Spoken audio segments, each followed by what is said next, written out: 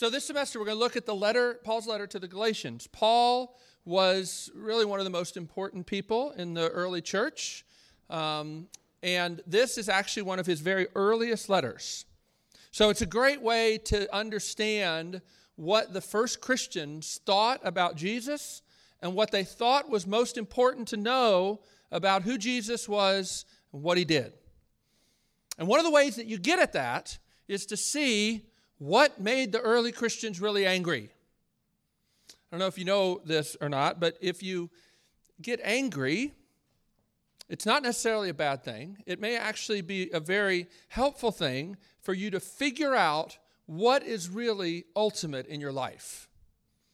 It actually can be helpful when you're thinking about other people that you know. What makes somebody angry is almost always connected to what is ultimate in their life. Something that really, really matters to them can often be determined by figuring out what makes them angry.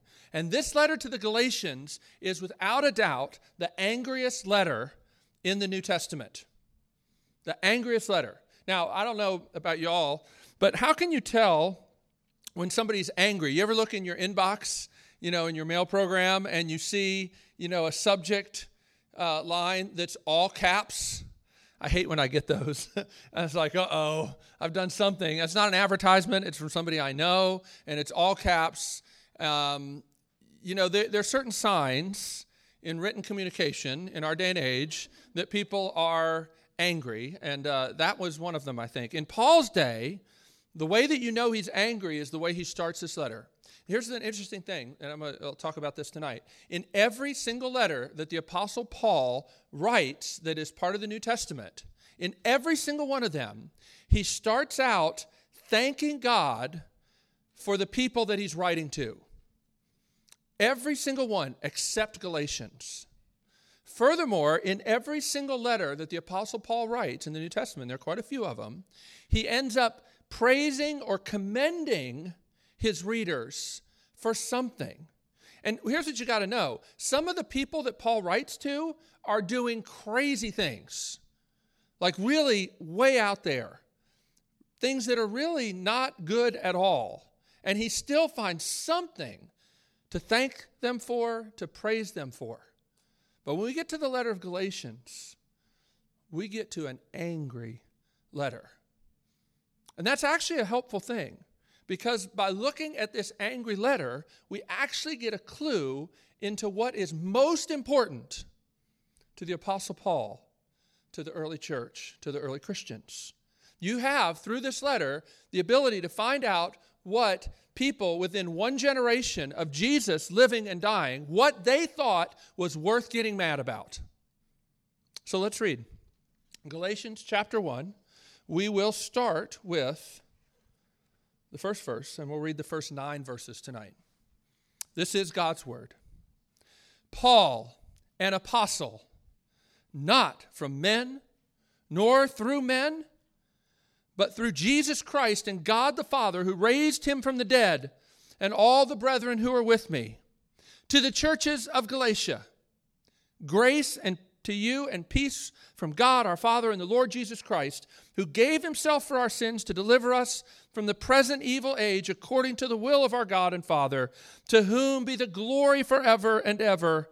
Amen. I am astonished that you are so quickly deserting him who called you in the grace of Christ and are turning to a different gospel. That word gospel literally means good news. So you're turning to a different good news. Not that there really is another one, but there are some who trouble you and want to distort the gospel, the good news of Christ.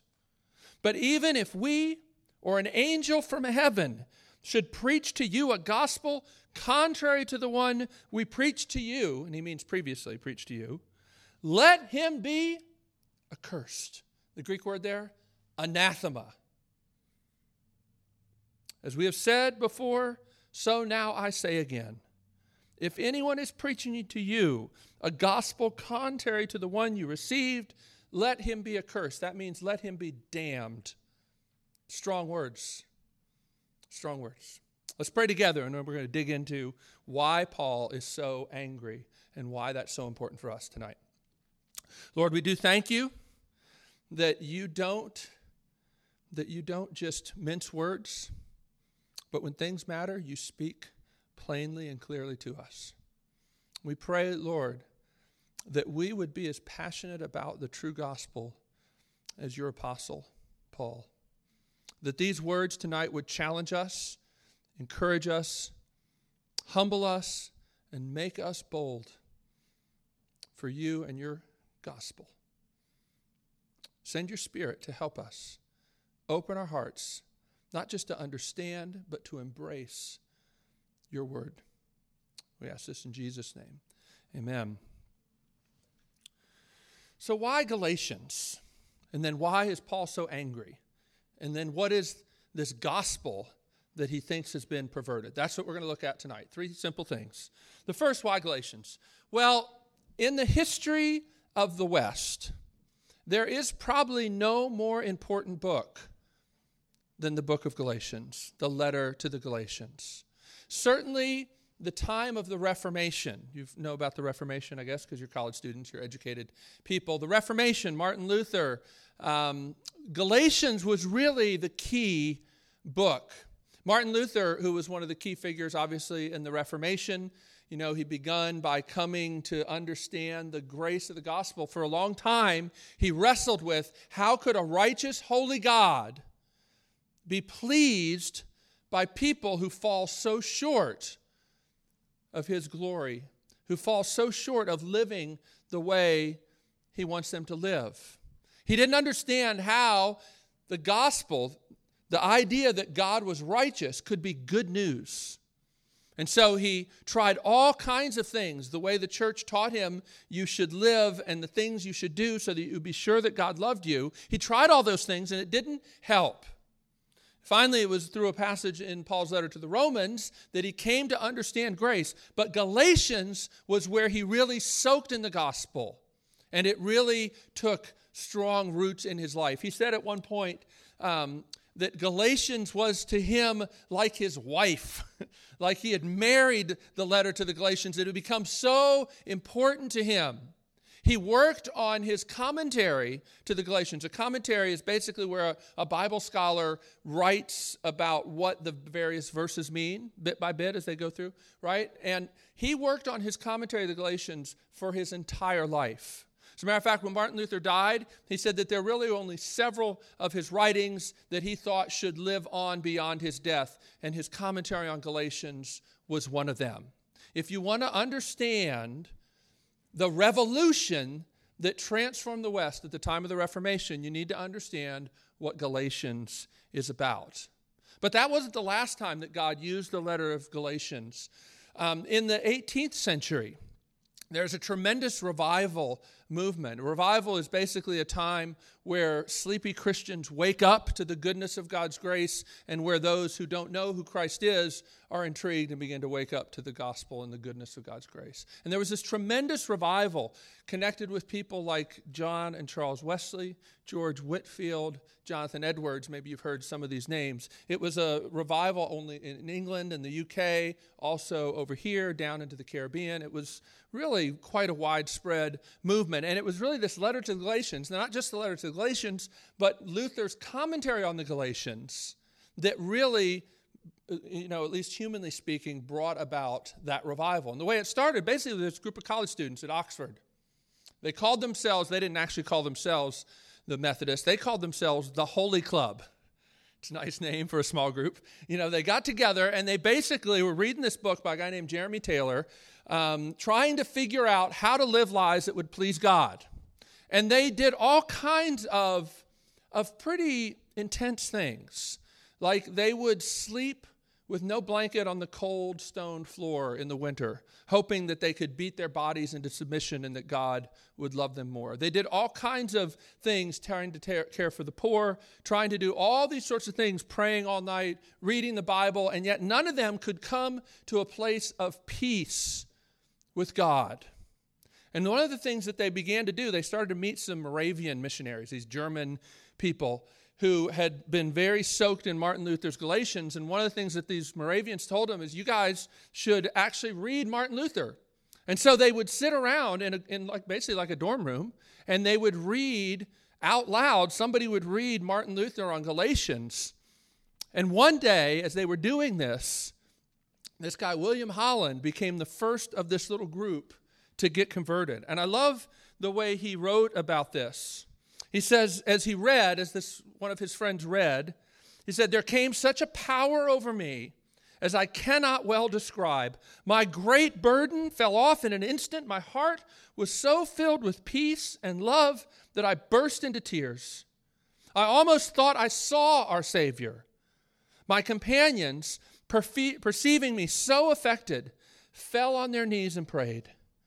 And when I afterwards went out into the street, I could scarcely feel the ground I trod upon." So many testimonies about the power of Galatians, because in Galatians, through the anger of Galatians, you get at the thing that matters the most. It's really a book for people who think they understand Christianity but have lost their joy. As we get into this letter, you'll find that what's happened is that the Apostle Paul had come through this area. He never intended to stop in this Galatians area. He never planned to stop there. He got sick. We don't know exactly what happened. Maybe he had a problem with his eyes, because later he makes mention of that in chapter 4. But he preached the gospel while he was laid up there. And the gospel took root in these people's lives. They were filled with joy. It transformed their lives. And then Paul left. And then some other people came in, some other teachers that began to teach something different. And Paul hears about it and writes this letter because he's so concerned with what has happened to his dear friends. And he says that they have lost their joy. He says that now in their community, where once there was love and rich care for one another, now they're biting and devouring one another.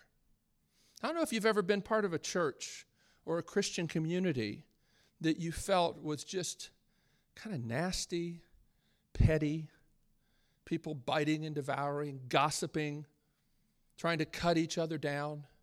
That's what happens in a church or a Christian community when they lose the joy of the message of grace.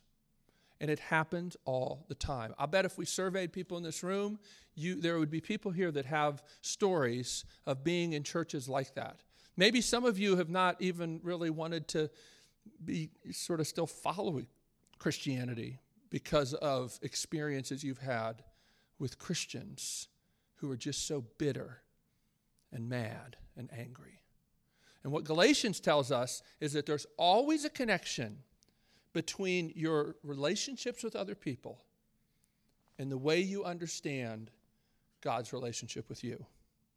Those are always connected. And if there's biting and devouring going on, if people are cutting each other down, it generally is because they've lost the joy and the security that comes from knowing that God's grace has made them beautiful in His sight. And if that's not something that is rooted deep in your heart, it will always spill over into your relationships with other people. That's what the heart of Galatians. It's not just about head knowledge and making sure you can spit out the right answers on a test about theology. What it's saying is what you believe about God and how you're accepted or not accepted by Him will inevitably spill over into every area of your life. And Paul is mad because this is serious stuff. It really matters. Why is Paul so angry? Why is he so angry? Like I said, this is the only letter where he doesn't begin with I thank God for you whenever I think of you, or, I'm so proud of you and the way you've done this and done that. And there's none of that in this letter. And to help you understand how significant that is, the letter that Paul writes to the Corinthians, the church at Corinth was crazy. They were doing all kinds of things. Literally, they were gathering together for communion, and they were breaking out into orgies. Did you know that that's in the Bible? That's in the Bible. That's what it says in 1 Corinthians. Not only that, they were engaging in behavior that even the pagans, even the people outside of the church, thought that what the Christians were doing was scandalous. And Paul says it's even been reported, that there's somebody there who's basically sleeping with his mother-in-law, and everybody in the church thinks it's great. And the people outside of the church thinks it's insane. Even those people, when Paul writes them a letter, he commends them. He thanks God for them. So what's going on in Galatia has to be pretty serious, because Paul is more angry with the Galatians than he is with the Corinthians. That's pretty astonishing. Because I know in our day and age, if I held up two Christian groups, I said, look at this group. Whenever they get together and their prayer meetings turn into orgies, you think that's a problem? And then there's this group over here, if you basically said, here's the gospel, they've turned, if there basically are 3 points to the gospel, which I'll explain in a second, they've switched the order of two of them. They still hold to the 3 points. They've just switched the order of two of the points. Which do you think is worse? Paul says, this is worse. Not that this is good, okay? Not that the communion turning into orgies is a good thing. But what people believe about the gospel actually turns out to be the ultimate thing that makes him the most angry. And that's pretty interesting, because I don't think that's the kind of Christians we have today. We live in a world where we just hate to say anybody's wrong about anything, right? And you go to a school where sort of institutionally they've taken that position. I've been doing campus ministry at Belmont for 19 years, and it's always been interesting when students come visit and want to check out Belmont, and their parents ask you, is it a Christian university, and what do they mean by that? And I say, well, to answer that question, I kind of have to tell you a story, because I have to talk about where they came from and sort of where they're at and what kind of trajectory they're on. It's not an easy question to answer, is it? I find almost every student I know, Belmont is either more Christian or less Christian than they thought it was going to be, right? And one of the things that's happened in the last few years, right, when they had the whole controversy about the soccer coach that got fired, basically they officially decided that this is their position. Anything that is professed, that means believed by anybody who calls themselves a Christian, is within the framework of what it means to be Christian at Belmont. Paul would not agree with that. I just have to tell you. Paul would not agree with that. Paul would not say, just because you say you're a Christian and you believe this, great, everything's wonderful. Now, here's the problem, of course. What are the things that matter? And what are, more superficial things, right? But we live in a day and age that definitely sort of leans more towards don't hassle people about what they believe. If people are living in ways that are unloving and mean-spirited, well, we should call them out on that. But you really shouldn't interfere with what people believe, particularly about God and about religion. Like, you just don't go there, right?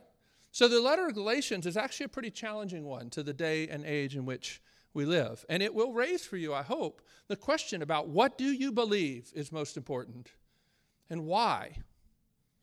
Because as you get into this letter, here's what you find. Paul is angry, and so he asserts his authority. And that's pretty interesting, because authority in our day and age is a very interesting question. Now, most of you have taken freshman seminar, right? My understanding of freshman seminar is it's supposed to be about helping you clarify why you believe what you believe. Philosophers call this epistemology. Epistemology means, how do you know what you know? And there are various answers in our day and age to the question of epistemology. Unfortunately, a lot of churches, a lot of Christian groups, the basis for epistemology is just don't ask questions, kid. Believe what we say. There are even certain Christian churches that even define faith as believing what the church teaches you. That's actually the official Roman Catholic position. I'm not saying that all Catholics believe that, but that's the official position. But for a lot of people, I find they've sort of grown up in churches where they were never encouraged to ask questions, where they've been made to think that having any kinds of doubts or questions means you're not really a Christian or can't be a Christian. I think that's tragic, because the Bible is full of the testimonies of people who believe in God and have a lot of questions and struggle with things. Matter of fact, Mary, what do we need to turn that off or no? We're okay. Mary, right, the mother of Jesus, when the angel comes to her and says, you're going to have a baby. Do you remember what she says? We just went through this at church maybe. Yeah. She says, how can this be? I'm still a virgin. I love that the one who in many circles and many people would say in the Christian history is sort of one of the people who's like held up as being kind of the paragon, the paradigm, the ultimate in trusting God. And really she's presented that way in the Bible. And yet the first thing she says is a question, is a doubt. She's not gullible. Faith and gullibility are not the same thing in the Bible's eyes. So the authority question matters. And it's not enough for Christians just to say, don't ask questions. Just believe what we say. But for a lot of people, they've come from churches where that was never encouraged. Another example is the Bereans, this group in Acts. You ever read about the Bereans? The Bereans were people, it says in the book of Acts, that when they heard Paul preach, they searched the scriptures every day to see if what Paul said agreed with the scriptures. And you know what the book of Acts says about them?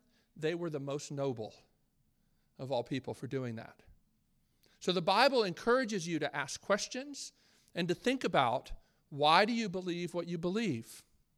Now, Paul here makes some astonishing claims. He claims to be an apostle.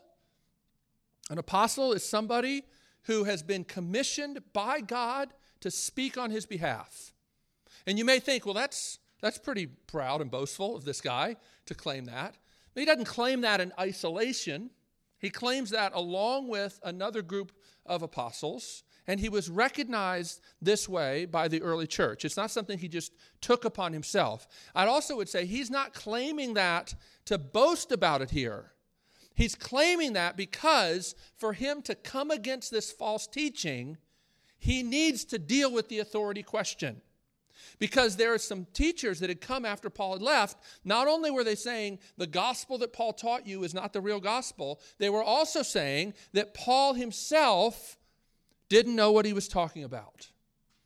And so there's this two-pronged attack on Paul, and he has to assert that he's an apostle.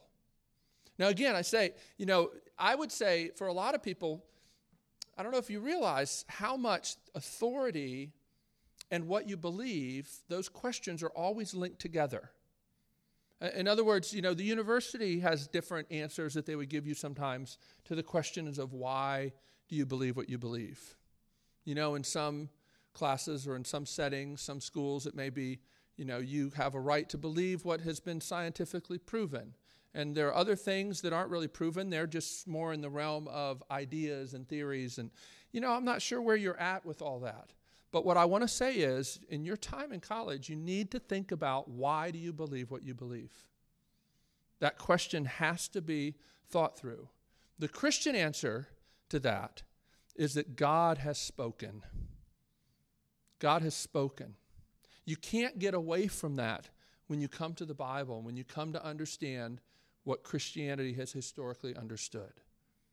God has spoken. Now, I would say the reason I believe that is because God made the good evidences convincing to my heart. There's no way that I can convince you that the Bible is God's word without the Spirit of God working in you. It is a supernatural thing, but it's not a supernatural thing that goes against good evidences, but it does go beyond. But here's what you have to wrestle with right away. Paul, the apostle, writes this letter. Now, some people say, these letters, they just kind of floated around for a while, and eventually people began to revere them because they were old, and then eventually they become the Bible. That's not true at all. That's not true at all. We could sit down and talk about that over coffee, and I could show you why that's just a bunch of bunk. Paul writes this letter fully aware of his status as an apostle. And there are other places where he asserts that as well. The apostles knew that they were speaking on God's behalf. That's why it's a big deal that he says this. It's a big deal, the authority question. Well, why is Paul so angry? And what's this gospel that he's so zealous to make sure they get right? Well, here's what's interesting. The first words in this letter, look at chapter 1, verse 1. It says, Paul, an apostle, not from men. Now, actually, the ESV translation is what I'm reading from. Not all English translations do this, but I love the ESV, the English Standard Version, gets this right. The first word, after Paul says his name, Paul, an apostle, the first word in the Greek is uk, which means not. So what Paul says here is Paul, an apostle, not from men, nor through man. In other words, I'm not an apostle because people voted on me. I'm an apostle because God gave me this commission.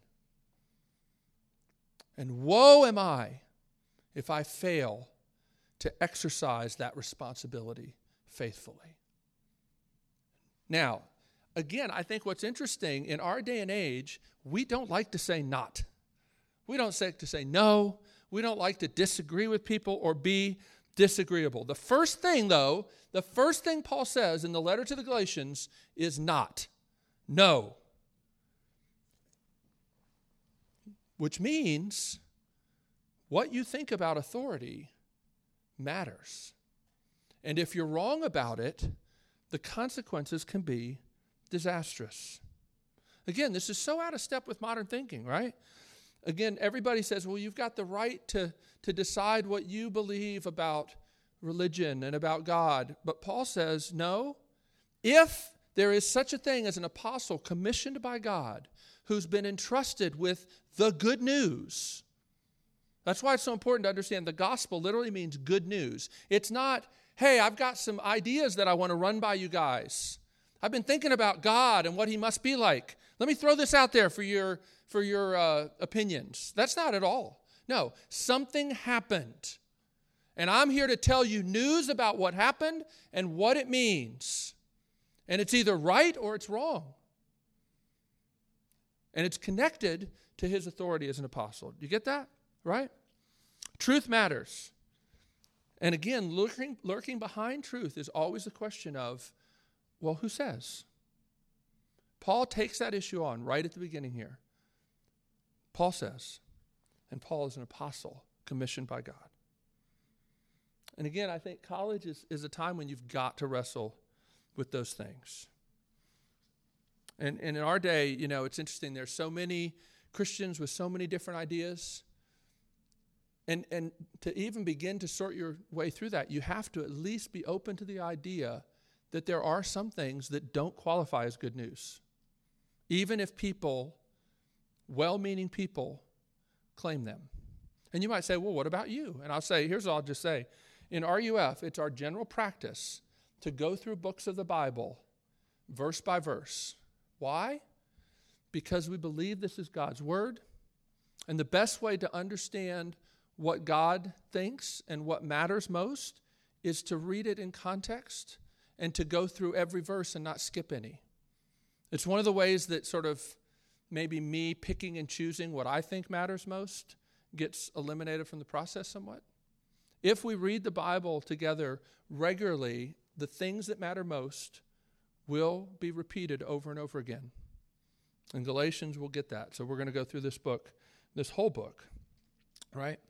So what is the gospel that Paul's so zealous to defend? We'll end with this tonight. Go back up to the beginning of this letter. Verse 3, it's interesting. Paul has these greetings like this, grace to you and peace. And actually in his letters, he usually tips off what he's going to be talking about in the grace to you section. I know maybe you've read through his letters and you just kind of skip over that part sometimes. I know I used to do that. There's a guy who did his PhD just on these greetings in Paul's letters and connecting them to what the rest of the letter ends up talking about. And actually that works out really well here in Galatians. In verses 3, 4, and 5, you actually get the heart of what Paul is zealous for them to know. And it's this: grace and peace come to you from God our Father and the Lord Jesus Christ, who gave himself for our sins to deliver us from the present evil age, according to the will of our God and Father, to whom be the glory forever and ever. Amen. If you want to know what is this good news, that's the good news. Because in verse 6 he says, I'm astonished that you're so quickly deserting him who called you in the grace of Christ and returning to a different gospel. He just basically gave you the Cliff Notes version of the gospel in verses 3, 4, and 5 before he says, I'm astonished you're turning from it. So let's look at that. Well, what is the heart of the gospel? The first is verse 4. He gave himself for our sins to deliver us. If you want a good little shorthand way to think about Christianity, Christianity is this: God to the rescue. God to the rescue. Christ came to deliver us. Now, there's a lot behind that. First of all, it means that you need rescuing.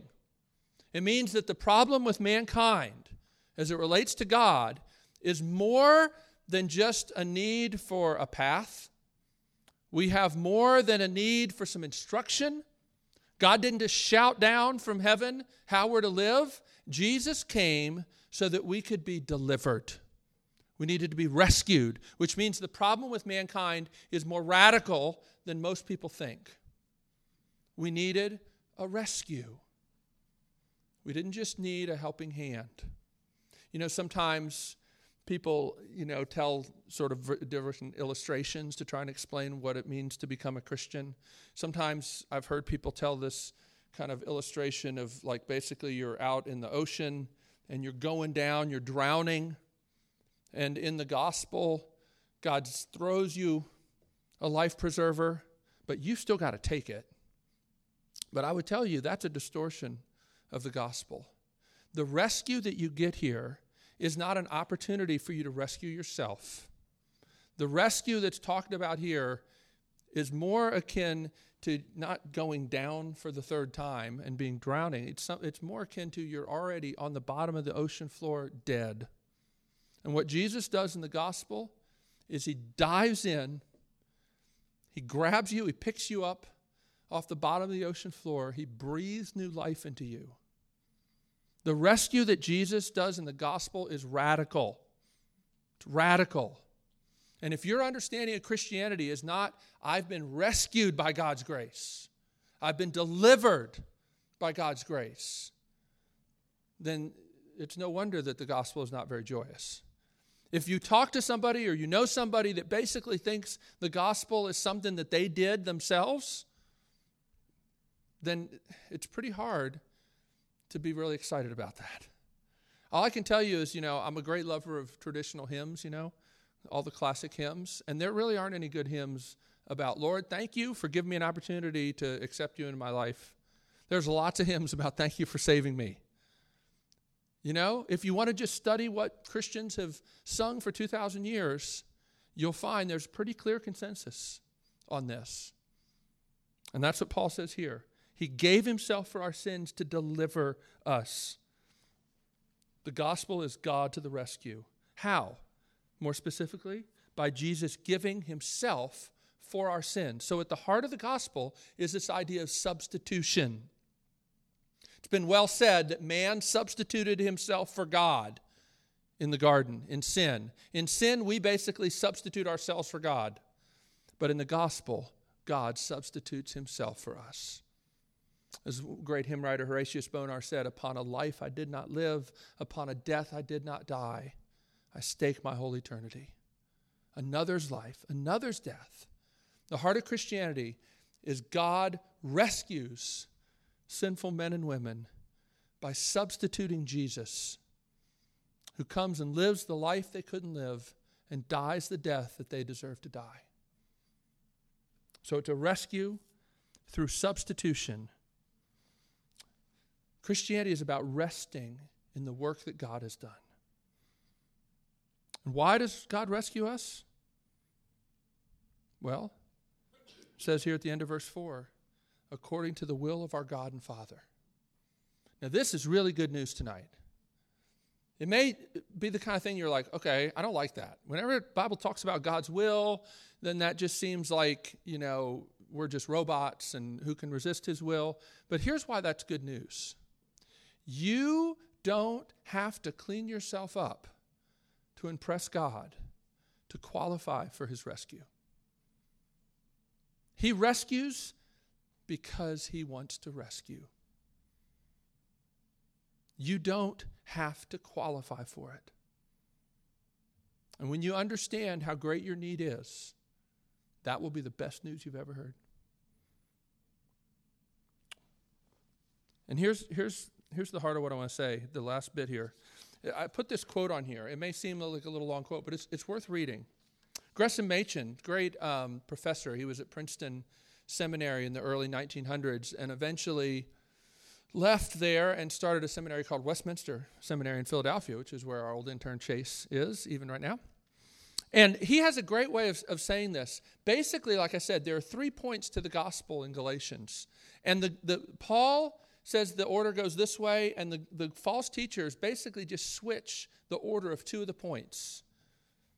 But that's enough for Paul to say it's a different gospel. Would you like to know what those 3 points are and what the right order is?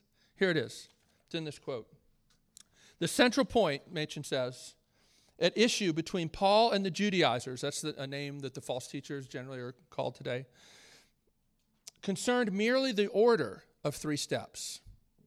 Paul said, 1, believe on the Lord Jesus Christ. 2, at that moment you're saved. And then 3, immediately you proceed to keep the law of God. Jesus said, if you love me, keep my commands. So that's the 3 things. Believe on the Lord Jesus. You're saved, delivered, and then you should live a life of obedience to him. The Galatian teachers said, believe on the Lord Jesus Christ, keep the law of God the best you can, and then 3, you're saved. So here's what's going on. Both of them believe that they need grace to be saved. Both of them believe that the law of God matters and need to be obeyed.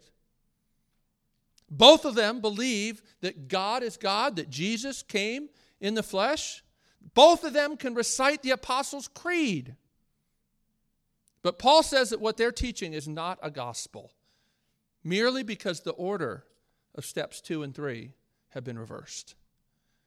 And you might think, gosh, that seems like nitpicking. Seems like nitpicking. But I think as we go through this Galatians letter, you'll understand why that makes all the difference in the world. And to say to somebody, believe on Jesus, try your very best to obey the law of God, and then you'll be saved, is not good news at all. It's the worst possible news, particularly if you begin to understand your heart and how difficult and how anti the law of God your heart really is. The only thing that can change your heart is the grace of God and the gospel. And it has to come to you for you to change. It has to come to you for you to change. So while it may seem like nitpicking, Paul says it's such a difference that it makes it no gospel at all. Now, he's going to dig into this and explain this. He's going to show how this works itself out in relationships. And I hope you'll come along for the ride. The last thing I'll point out is when Paul begins to talk about the real gospel of rescue according to God's will by Jesus substituting himself for us, it leads him to a doxology. Verse 5, to whom be the glory forever and ever. Amen. Theology should never just be about getting the right thoughts in your head. I know for a lot of people, theology is even almost like a bad term. Theology just means a word about God. That's what it literally means. And actually, everybody in this room is a theologian. The question is, does your theology, does your understanding about God, who he is and what he's done and what he's like, does it actually conform to reality? Right? That's the question. And Paul says when you begin to understand this theology, it should lead you to doxology, because he is the one who gets all the glory in the true gospel of the rescue by substitution of Jesus Christ. So that's how we're going to end. I'm going to pray, and then we're going to sing the doxology. Yeah? So let me pray, and then we'll sing.